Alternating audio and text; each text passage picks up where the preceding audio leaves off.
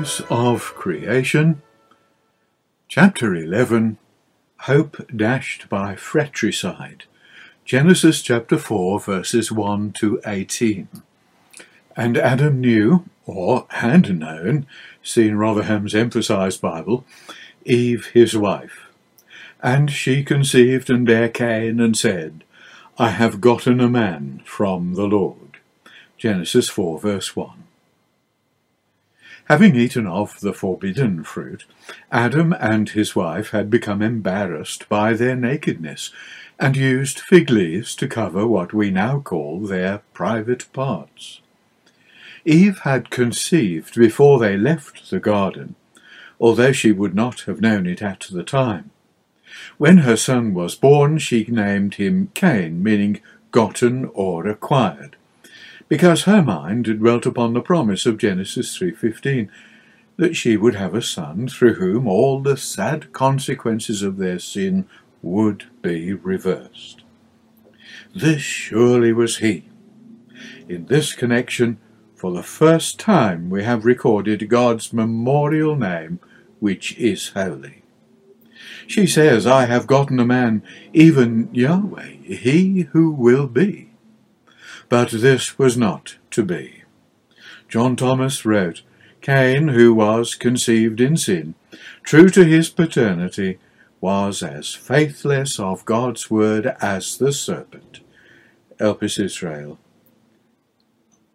But then Eve conceived another son, whom she calls Abel, meaning vanity or transitory. This name is used as an appellative in Job when he says, For my days are vanity. Job 7, verse 16. The two names are mentioned together in the Psalms, where we read, Man is like to vanity. Or, as proper names, Adam is like to Abel. His days are as a shadow that passeth away. Psalm 144, verse 4. What we notice here is that hope is bound up with Cain, whereas Abel's birth receives little attention. But why call Abel vanity? Is it because as Cain develops it becomes increasingly obvious that the hope of the promise being fulfilled by him seems unlikely? In any case, Abel's short life might appear as vanity, though certainly not in God's eyes. For one thing, though Abel was a keeper or shepherd of sheep, Cain is a tiller of the ground like his father. Not that there is anything wrong in this arrangement, but sacrifice for the forgiveness of sin does require a typical death of the promised seed by the shedding of blood of an animal, notably a lamb. Paul writes, And almost all things are by the law purged with blood, and without shedding of blood is no remission. Hebrews 9, verse 22. The offerings of Cain and Abel. And in process of time it came to pass that Cain brought of the fruit of the ground an offering unto the Lord. Genesis 4, verse 3. In process of time gives the idea, but is more literally from the Hebrew, at the end of days. There was a set time for bringing an offering in worship in accordance with chapter 1, verse 14. Here is indication of a pattern of worship which Adam, because he had been forgiven, must have taught his sons by example and precept. Both young men were responsible to God for their quality of worship by their knowledge of his requirements. There is no excuse for ignorance, neither then nor now. What is going to be worked out in these two brothers is the meaning of Genesis 3:15. Cain, as the seed of the serpent in his attitude, will kill his brother Abel, who foreshadows in his righteousness the seed of the woman bruised first. The victory of the seed of the woman will come later. We will read of it in the next chapter of Genesis.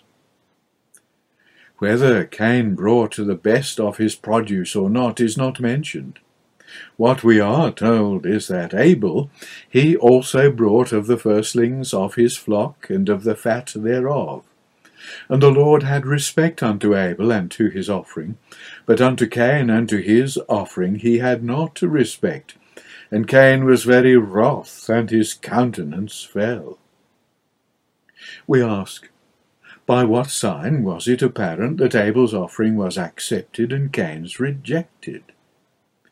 Presumably because fire from the flaming sword of the cherubim consumed the fuller offering of Abel and not the lesser of Cain.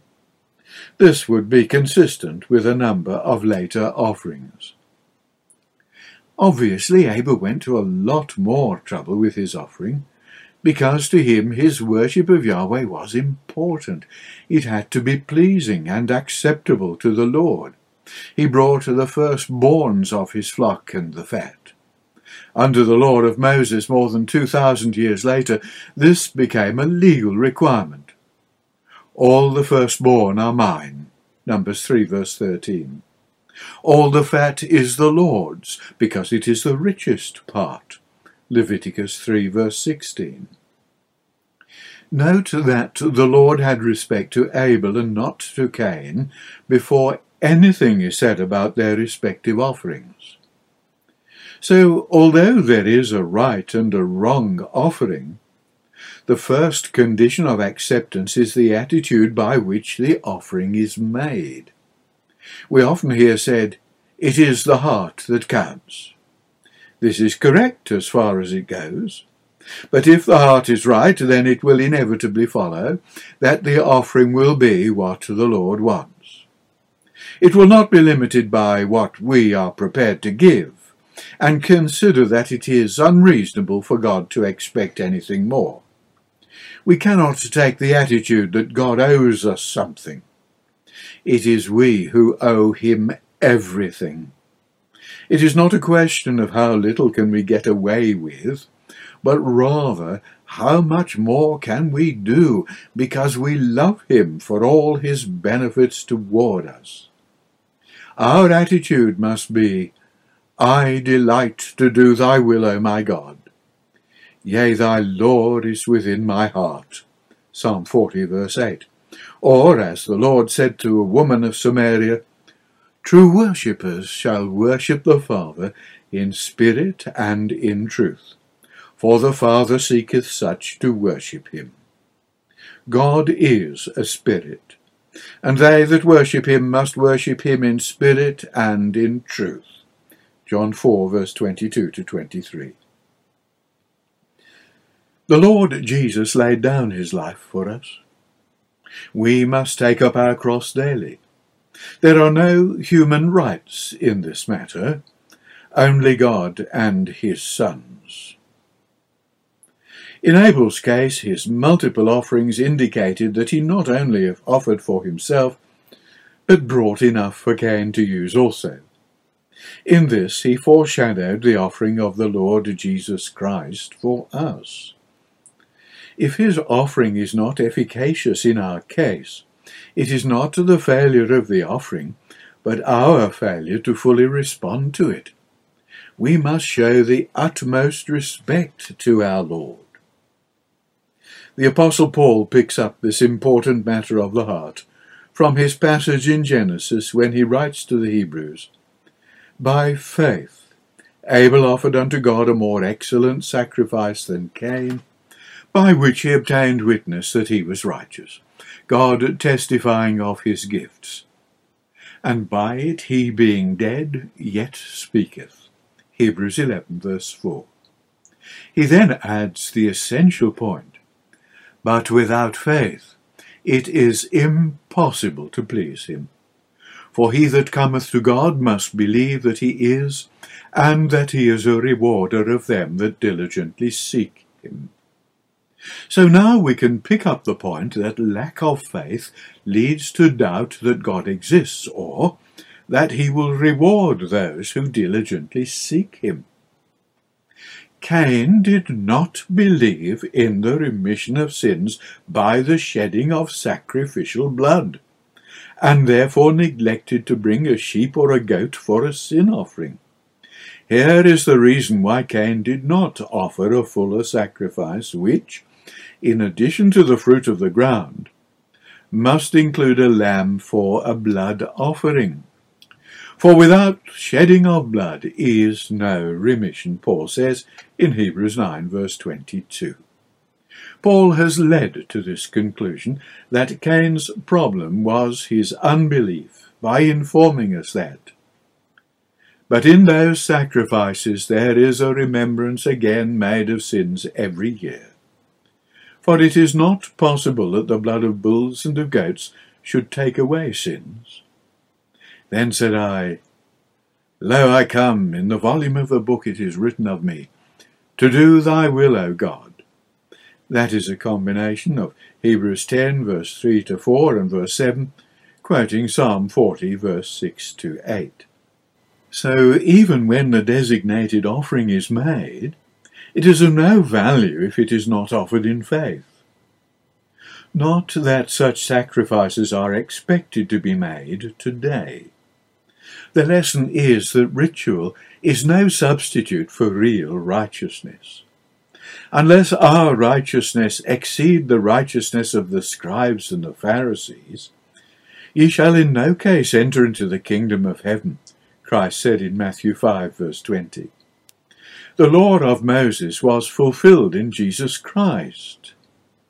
In his crucifixion, Paul says that the Lord blotted out the handwriting of ordinances that was against us, which was contrary to us, and took it out of the way, nailing it to his cross. And then goes on to explain that the feasts and offerings of the law are a shadow of things to come, but the body is of Christ. Colossians 2, verse 14 to 17. Of him it is written, But this man, after he had offered one sacrifice for sins for ever, sat down on the right hand of God, from henceforth expecting till his enemies be made his footstool. For by one offering he hath perfected for ever them that are sanctified. Hebrews 10, verse 12 to 14. What is now demanded in Jesus Christ is the obedience to the faith among all nations in his name, as Paul says at the beginning and the end of the Epistle to the Romans. Obedience to the faith, the will of God, is the sacrifice we're expected to make, coupled with the sacrifice of praise, as it says in Hebrews 13, verse 14 to 15. The Lord asks, Will I eat of the flesh of bulls, or drink the blood of goats? Offer unto thy God thanksgiving, and pay thy vows unto the Most High, and call upon me in the day of trouble. I will deliver thee, and thou shalt glorify me. But unto the wicked God saith, What hast thou to do to declare my statutes, or that thou shouldest take my covenant in thy mouth, seeing thou hatest instruction and castest my words behind thee? That is from Psalm 50, verse 13 to 17. The murder of Abel. And Cain was very wroth, and his countenance fell, Genesis 4, verse 5. Cain's anger against God could only hurt himself. And since he could not hurt God, his anger turned against his brother whom God had favoured. The word translated wrath conveys the idea of waxing angry. Why was Cain so angry?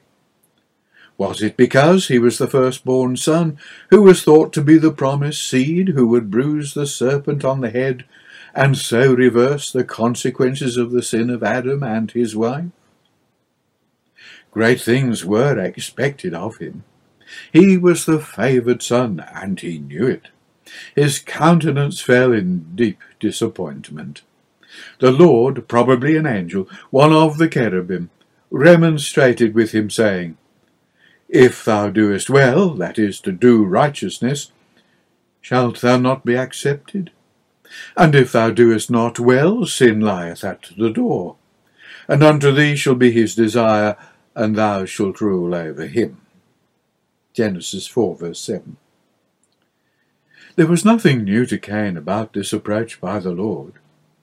Cain would have been well aware that it was only because of the repentance of his father and mother that their lives had been spared and he existed at all. God even repeated the same words, desire and rule, that he had spoken to Eve in chapter 3, verse 16. In other words, if Cain did well, he would have the leadership as priest and firstborn. If thou doest well is to do the righteousness of faith. However appropriate a sacrifice may be, it will not be accepted when offered by an unrepentant sinner. Taken literally, the phrase sin lieth at the door is sin crouches at the door. That is, sin is as a wild animal ready to spring upon the sinner.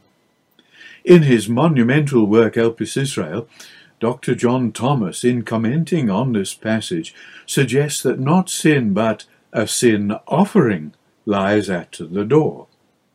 The Hebrew word hata'ah is the usual word for sin and means to miss the mark. That is, to fall short of the divine standard. But it is used sometimes in the law for a sin offering, the sense being determined by the context. Dr. Thomas is right in that if Cain had confessed his sin and made the appropriate sin offering of a lamb, he would have been forgiven and accepted. The phrase can be read either way and make sense. This is not accidental.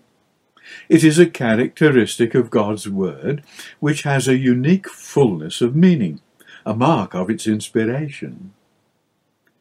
Cain evidently expected to have all the privileges of the firstborn, but saw them passing to his younger brother. He was proud. Jealousy of Abel was aroused in him. Here began the enmity of the serpent's seed for the seed of the woman. Murder would follow. With this event in mind, Moses, when giving Israel their law from God, said, Thou shalt not hate thy brother in thine heart. Thou shalt not avenge, nor bear any grudge against the children of thy people, but thou shalt love thy neighbour as thyself. I am the Lord. Leviticus 19, verses 18 and 19. This command is rehearsed by the Lord Jesus Christ, when he stated that this is the second greatest commandment of the law. This he said in Matthew 22, verse 39. The same principle applies when the Apostle Paul remonstrates with the brethren at Corinth about not waiting for all the brethren and sisters to assemble before obeying their Lord's command to eat and drink wine in memory of him. Having said that they eat condemnation to themselves, not discerning the Lord's body, that is, the full corporate body of believers, Paul continued, Wherefore, my brethren, when ye come together to eat, tarry one for another. The 1st of Corinthians chapter 11, verse 33. The Apostle John evidently based his first epistle upon the record of Cain and Abel, for there are echoes of it in every chapter. So he writes, In this the children of God are manifest, and the children of the devil.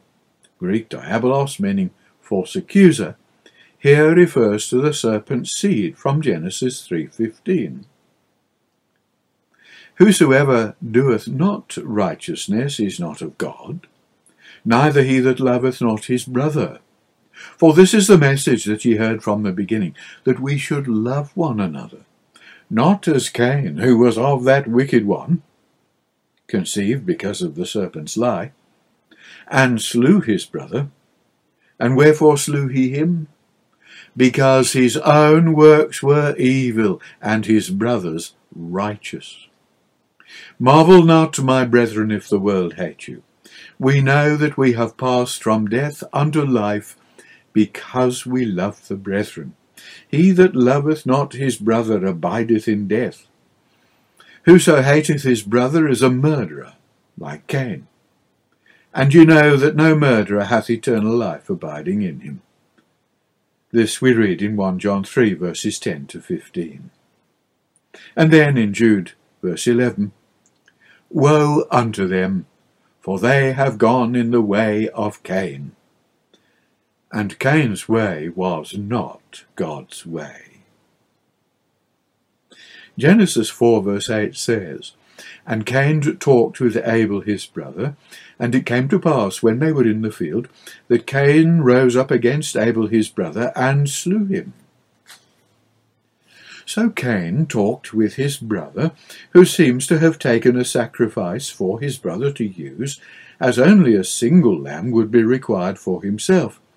But he had brought firstlings, that is, more than one of the best of his flock. This only made Abel's brother more angry. He then took his brother out into the field, where they could not be seen by the cherubim, and slew his brother by cutting his throat in a mockery of sacrifice. The record makes a particular point about his brother's blood. Cain then buried his brother in a shallow grave. But this was premeditated murder, fratricide, and Abel's blood cried from the ground. As we have noted above, the Apostle John described Cain in the words, Who was of that wicked one, Greek poneros, wicked, malignant, and slew his brother, the first of John, chapter 3, verse 12. Here the word slew that describes Cain's action means to butcher or slay, especially as in sacrifice. It is also used of the death of Jesus Christ as the sacrificial lamb. In Revelation 5, verse 6 and 9, 12, chapter 6 and chapter 13 as well. Cain's action was an enactment of part of Genesis 3:15. I will put enmity between thy seed and her seed. It shall bruise thy head, in anticipation of Jesus Christ, who fulfills this first promise. Cain's trial before the Lord. And the Lord said unto Cain, Where is Abel thy brother? And he said, I know not. Am I my brother's keeper? And he said, What hast thou done? The voice of thy brother's blood crieth unto me from the ground. Of course the Lord knew what had happened, and where the body had been hidden from sight. David the psalmist wrote, Whither shall I go from thy spirit, or whither shall I flee from thy presence, literally face? If I ascend up to heaven, thou art there. If I make my bed in hell, the Hebrew Sheol, meaning the grave, behold, thou art there. If I say, Surely the darkness shall cover me, even the night shall be light about me. Yea, the darkness hideth not from thee, but the night shineth as the day. The darkness and the light are both alike to thee. Psalm 139, verse 7 to 12. So why did the Lord ask Cain where his brother was? To give Cain an opportunity to explain and repent, as the Lord had done with Cain's parents. But unlike his parents, Cain was going to brazen it out. So many try to do that, but what a futile exercise. The Creator knows all, including our hearts. For the Lord seeth not as man seeth, for man looketh on the outward appearance, but the Lord looketh on the heart. 1 Samuel 16, verse 7. Sadly, Adam's sin had breached the fellowship between man and his Maker. Cain's sin breached the fellowship we call the brotherhood of man, a fellowship broken by jealousy. and much more was to follow. Polygamy and revenge in Lamech, Genesis 4, 23-24. Lust, Genesis 6, 1-4. Corruption and violence, Genesis 6, verse 5 and 11-12. Until there was no remedy but to destroy all flesh by a flood. But nothing can completely negate God's mercy. Noah and his family in the ark were saved, and with them a new beginning made. Life continued, and so did sin. Am I my brother's keeper? Cain's retort to the Lord, "Am I my brother's keeper?" was both sarcastic and insulting. A wholesome tongue is a tree of life, but perverseness therein is a breach in the spirit. Death and life are in the power of the tongue. That's Proverbs 15 verse 4 and 18 verse 21. We need to take great care how we speak. Be not rash with thy mouth, and let not thine heart be hasty to utter anything before God. For God is in heaven, and thou upon earth. Therefore let thy words be few. Suffer not thy mouth to cause thy flesh to sin, neither say thou before the angel that it was an error. Wherefore should God be angry at thy voice, and destroy the work of thine hands? That's Ecclesiastes 5, verse 2 and verse 6. The word translated keeper, the Hebrew shamar, means to exercise great care over, to control, to guard. The same word was used when God asked Adam to keep the garden. No such responsibility was given to Cain regarding his brother. No one has such an obligation to dominate another except over one's own children when they are young. Yet we are our brother's keepers in the sense of love, respect, and service. The word used by Cain is properly used, however, in the expression, "The Lord is my keeper," because he is our Lord. In Psalm 121, verse 5. There is pointed emphasis on the word brother spoken by the Lord as he talks to Cain. It is used 6 times in verses 5 to 11. And while we're counting, we might notice that Cain is mentioned 14 times in verse 1 to 17. Abel is mentioned 7 times, and brother 7 times. In the New Testament, Cain is mentioned 3 times by name, and Abel 4 times, a total again of 7 times. On its own, this may not be so significant, but this kind of thing occurs so often in Scripture that it becomes another mark of the divine inspiration of the Bible. Abel's blood speaks. Surprisingly, Abel, though described by Jesus Christ as a prophet in Luke 11, verse 50 to 51, never spoke in life. At least, there is no recorded speech. But his bloods, plural in the Hebrew, spoke from the ground when he was dead. Remember, Abel had bled to death, and the Lord had had a spear struck into his side by one of the Roman soldiers, and out came blood and water. We read in John 19, verse 34. In contrast to there being no mention of speech by Abel, there is much recorded of Jesus Christ's teachings. This only increased the jealousy of Israel's rulers until they were so full of hatred that they brought about his crucifixion by order of the Roman governor Pilate. Pilate knew that the chief priests had delivered him for envy, we read in Mark 15, verse 10, and 3 times declared Jesus innocent. But the priests put Pilate in the position where he had to agree to the crucifixion of Jesus to save his own neck before the emperor in Rome. In this the chief priests fulfilled the role of the seed of the serpent, and Jesus the role of the seed of the woman, from Genesis 3:15. The Lord had said to them, Wherefore, behold, I send unto you prophets, and wise men, and scribes. And some of them ye shall kill and crucify, and some of them shall ye scourge in your synagogues, and persecute them from city to city, that upon you may come all the righteous blood shed upon the earth, from the blood of righteous Abel unto the blood of Zacharias son of Barachias, whom ye slew between the temple and the altar. Verily I say unto you, all these things shall come upon this generation. Matthew 23, verse 34 to 36.